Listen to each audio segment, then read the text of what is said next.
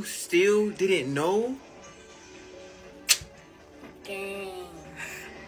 Alright, I guess everybody just know the pickup line now. I guess we're gonna keep it. Understand this. The flesh is gonna want what it wants. You're never gonna stop the flesh from desiring what it wants.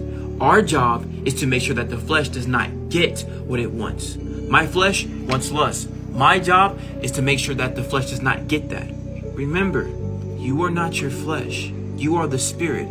The flesh does not have a spirit. The spirit has the flesh, which means the spirit has a vessel, not the other way around. That is a gem. Write it down on a pen and paper. As a matter of fact, you should already be taking notes. Keep that fact in mind. Let the flesh know that you are in control, not it.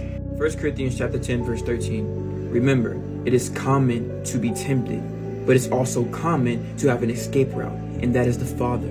What the Father is saying is that your temptation is not a temptation that is new to mankind, has never been seen before. No, it is common. Someone else has gone through this. So therefore, someone else has also escaped through the power and the grace and the mercy of the Lord, our Savior, Jesus Christ. And the Lord is informing you, you can too. So therefore, let me offer you some knowledge on temptation. Number one, and listen up. Your sinful temptation is only as strong as your interest in it. For example, the probability of me smoking is very, very low because I'm not interested in it. But if you put a whole bunch of food in front of me and say, Kisi, I bet you cannot eat all this, my interest in that is very high because I like food. Look, a little Kona sleeping on a little bro, man. So wholesome. Oh. Anyways.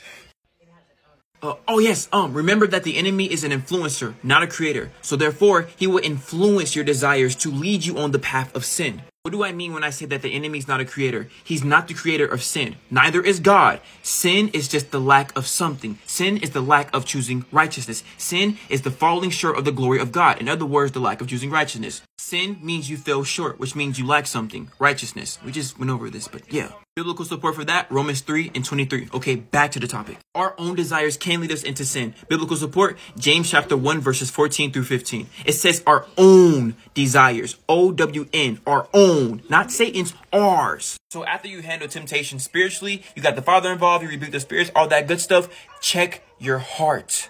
Not doing so is equivalent to killing flies, but leaving the trash there.